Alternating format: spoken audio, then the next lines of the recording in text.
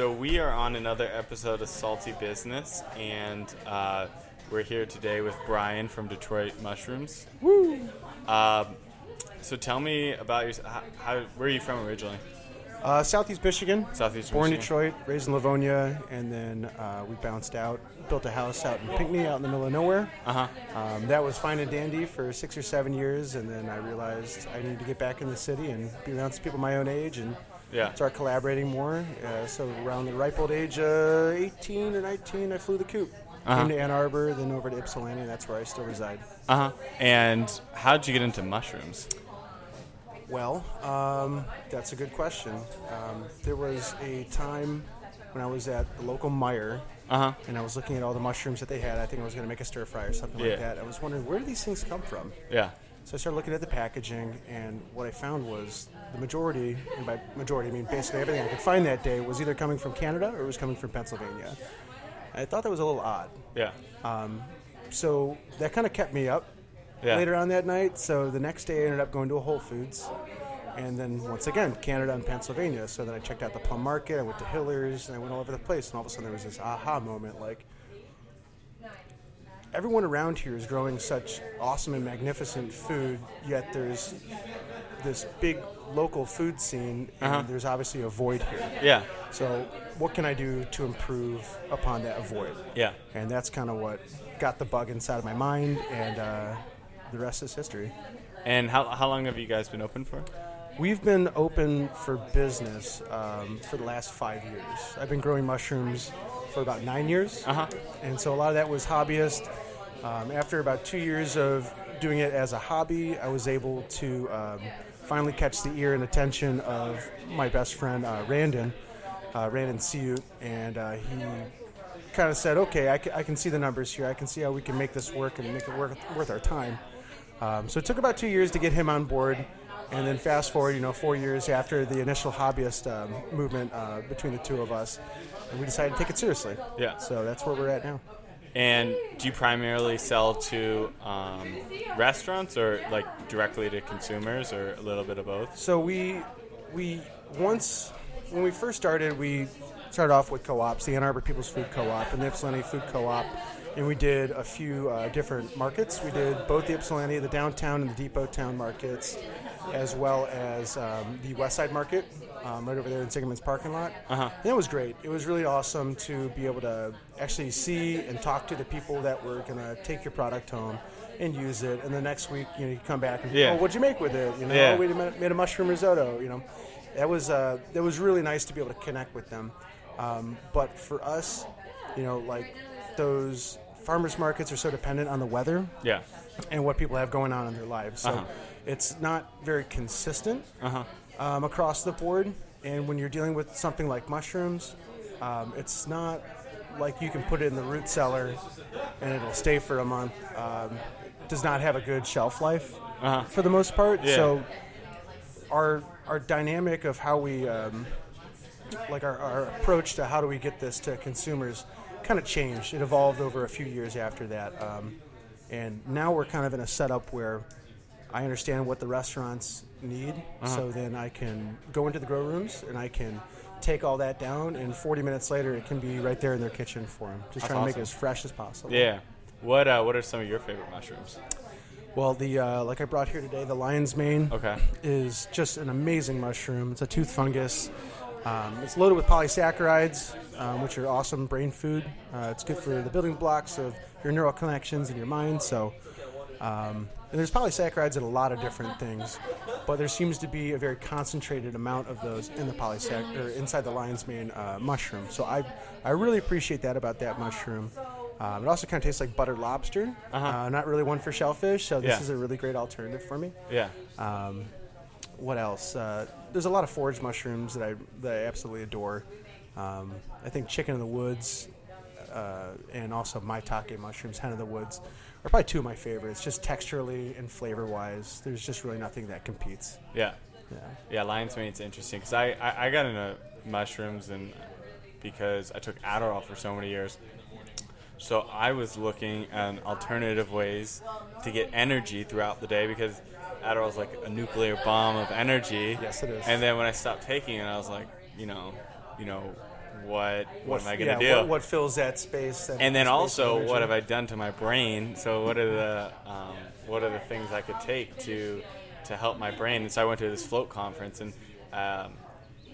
everyone who I like kind of trusted, and I thought, okay, this guy seems like he knows what's up. I said, well, what would you recommend? And everybody said Host Defense. Go to Host Defense. Oh yeah, and from Fungi Perfect. Yeah, Yep. Exactly. So I started taking Lion's Mane all the time, and their brain mix as well. And it was really, really good and really. You've seen noticeable results. Yeah, just concentration, energy throughout the day, and there's cordyceps in the brain one. There's a couple other mushrooms as well. Yeah, Cordyceps militaris is an amazing fungus. Yeah. So, and so, I mean, how's mushrooms changed your life? Well, it's given me something to do, that's for sure. I mean, I've done a lot of different things over my years. I've worn many hats. When it comes to mushrooms, again, going back to there was kind of like a void in the local food community, the local food environment. So it's kind of given me a sort of a purpose, because I can put my skills and I can put my my general understanding and my understandings of the concept. I can conceptualize how do we do this at scale. Yeah. And then I can realize it. I've met enough people. I've done the research. I've done this so many times that I kind of feel like I'm a little bit more valuable than I used to be inside the local food scene, and I think that drives me to wake up every morning and ask myself, if not you, then who? Yeah. Who's going to do it? Yeah. Because if we just stop doing what we're doing right now, that we would go back to having that void in the local food environment. And there's a lot of restaurants that at this point are sort of dependent on us, and so that kind of gives you a good drive, a good purpose. So in that regard, that has changed my life as a positive. Also, it has provided me an incredible amount of great food at my disposal. So, mushrooms sometimes can be a bit expensive, especially really nice fresh ones. That expense is now out of my life. Yeah. So that's kind of cool. What's the difference? So, Host Defense are in capsules. In terms of the benefits they deliver, are there any differences? I've always been as opposed to just going raw off of a mushroom. Yeah. Well, when it comes to those capsules and like Host Defense, and we also make an extract too. We're still in the tail end of lab testing for it. Excuse me. Is that when you get into those capsulated versions, it's not going to be just a ground up mushroom. Sometimes it can be, but typically there's going to be like a dual or a triple extract. So by weight, you're really pulling more of those. For instance, with the Lion's Mane, the polysaccharides, you're getting a lot more of a dose, which is good. It's just like taking any multivitamin. Like you can eat, you could eat a lot of vitamin D by way of mushrooms that have been exposed to ultraviolet light, or you can take a vitamin D vitamin. Yeah. One's going to have a lot of beneficial fibers, high in fiber, low in fat. There's proteins in there. It's more rounded as a food, but that vitamin B pill is going to have more of a punch of vitamin D. So when say like you're a vegan or you're a vegetarian, you're taking a lot of those things out of your normal diet that a conventional Western diet might have. So adding mushrooms in is always a benefit, but you're still going to fall short sometimes. So when people need an extra boost to get into those extracts, is definitely better for them dietarily. Or like you said, that you wanted to kind of correct maybe the chemistry of your brain and rework some things. That's kind of a fast track route to going about that, dealing with the extracts. We do a quad extract, which is kind of boring. I won't really get into that, but we basically make it like an 80-to-1 extract. I think Paul Stamets, who's kind of the genius, he just knows a lot. He wrote the Bible on all of it, so to speak. He's a pure scientist. We are about an 80-to-1 extract. I think Paul's Host Defense is more of like 100-to-1 extract. So by that I mean 100 wet pounds to equal 1 dried pound. Oh, wow. So I mean you're really reducing, you're really scaling, and so when you look at that sort of ratio, you can see how concentrated the good stuff that you're pulling out really is when you put it in your body. That's interesting. And where do you kind of want to go with your company?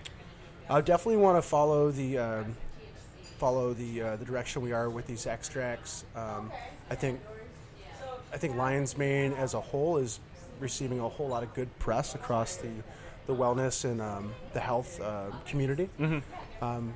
And I don't know, lion's mane and reishi, Cordyceps militaris, a lot of those mushrooms are easy to grow. They're not very easy to grow at scale. Mm-hmm. So, like going back to you need 80 or 100 pounds to get 1 pound. You kind of have to figure out how to go real big with it. So that is definitely something that is on our radar. We're at about 20 restaurants right now. Mm-hmm. I would like to see that grow to about 40 before 2018 is up, as well as our production just being up across the board. In the next few years, I can definitely see there's a kind of a surgence of people that want to get involved with growing mushrooms. And when we were beginning this whole process and beginning this journey, there really wasn't a whole lot of people we could have these conversations with. Yeah. Because there wasn't a whole lot of people doing it. So you reach out, you find forums, you talk to people online, you read books, and that only gets you about an eighth of the way there. Yeah. Everything else is trial and error, and we've done so much trial and error over the years. I think we kind of figured out a good, solid direction to be in, and at this point, it's kind of like a slow, steady climb to reach our goals. But it's an exponential thing, Yeah. From A to B goes a lot slower than B to C goes, and then C to D goes much quicker. Yeah. No, I know how that goes. So when are you going to have your extracts ready for market? They are undergoing basically lab testing right now to figure out exactly what our ratios are, to figure out how concentrated they are so we can actually label them correctly. But after that's done, we got the bottlers, the bottling machine, all that good stuff. All the labels are made. That'll probably hit shelves at the Argus Farm Stop, both locations. I'm hoping in about a month or so. And then we have an Amazon arm to the company where we sell a lot of tools for mushroom cultivation, as well as like these base blocks that I have these mushrooms growing from. We will inoculate those, and before they begin to fruit, we can send them off, and people can get their hands dirty, so to speak, at home, and they can enjoy the benefits of growing fungus and really get their hands and their eyes tuned to how this process works. Yeah, awesome. Well, that is really, really cool. One final thing is it Paul Stamets? Paul Stamets? Yeah, so when he was on Joe Rogan, I was listening to him, and an idea that he brought up, which I thought was, because he brings up a lot of crazy and awesome ideas. Sure, yeah. But was that working with humans and mushrooms together, and how they can communicate. And I thought, okay, it's kind of a ridiculous idea. But what he said was, like, I think it was a subway system in Japan of working to find the most efficient way to create the subway system. So he laid out different mushrooms, and at first the ways that they traveled was kind of random, but after a couple days they found that they traveled on the most efficient route possible. And using that information in order to get kind of as a means of communication, how we design our systems based on them, they're kind of the underpinnings of our entire Earth. I don't know. I remember that idea. I was like, holy shit, between the communication between humans and mushrooms, and I don't really know how to digest and marinate that idea. But as Dr. Ian Malcolm from Jurassic Park once said, life finds a way. Yeah, I couldn't agree more. There is argument up there for whether or not there is a consciousness to mycelium, and I think I would defend the idea that there is. Whether or not they're out there to make, Beethoven's Sixth Symphony, or if they're just there to, that's just not what their priority is. Yeah.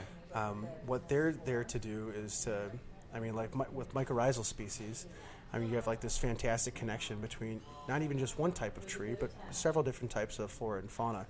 And maybe one does not have enough light to, engage itself in photosynthesis. Well, then they can move these chemicals, they can move these properties underneath these vitamins and these minerals to these trees from underneath the soil. There's trace elements that they've put out, like at the fringe side of a forest, and 3 months later they can go back and they can find these trace elements in a sapling that was in the center of the forest that was just diminished nutrition-wise.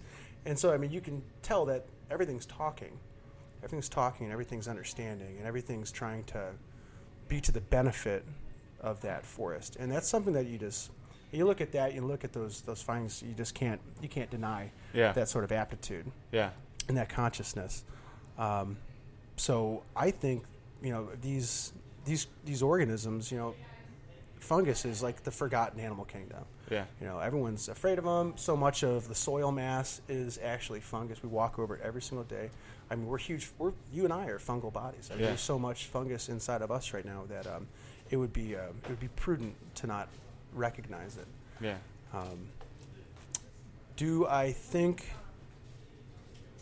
that they're going to show us the way to everything? No. But I think there should be a healthy respect as they predate flora, fauna. They predate invertebrates and vertebrates on this planet. I mean, there's fossils of 15-foot tall mushrooms. I mean, before man was ever a twinkle in the universe's eye, mushrooms were hard at work here on this planet, making it happen.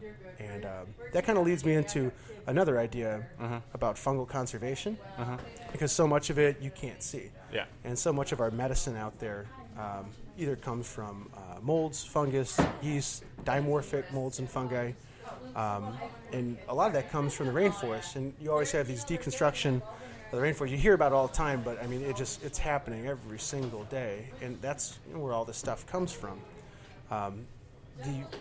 The fungi, and say like the Amazon, for instance, is thought to outweigh the flora and fauna in that ecosystem by 6 or 7 to 1. Damn. So for every species you lose of flora, and fungi, which you hear of that happening often, especially if you're looking or you're listening for it, potentially we could be losing 5, 6, 7 types of fungi, and that's just a staggering number.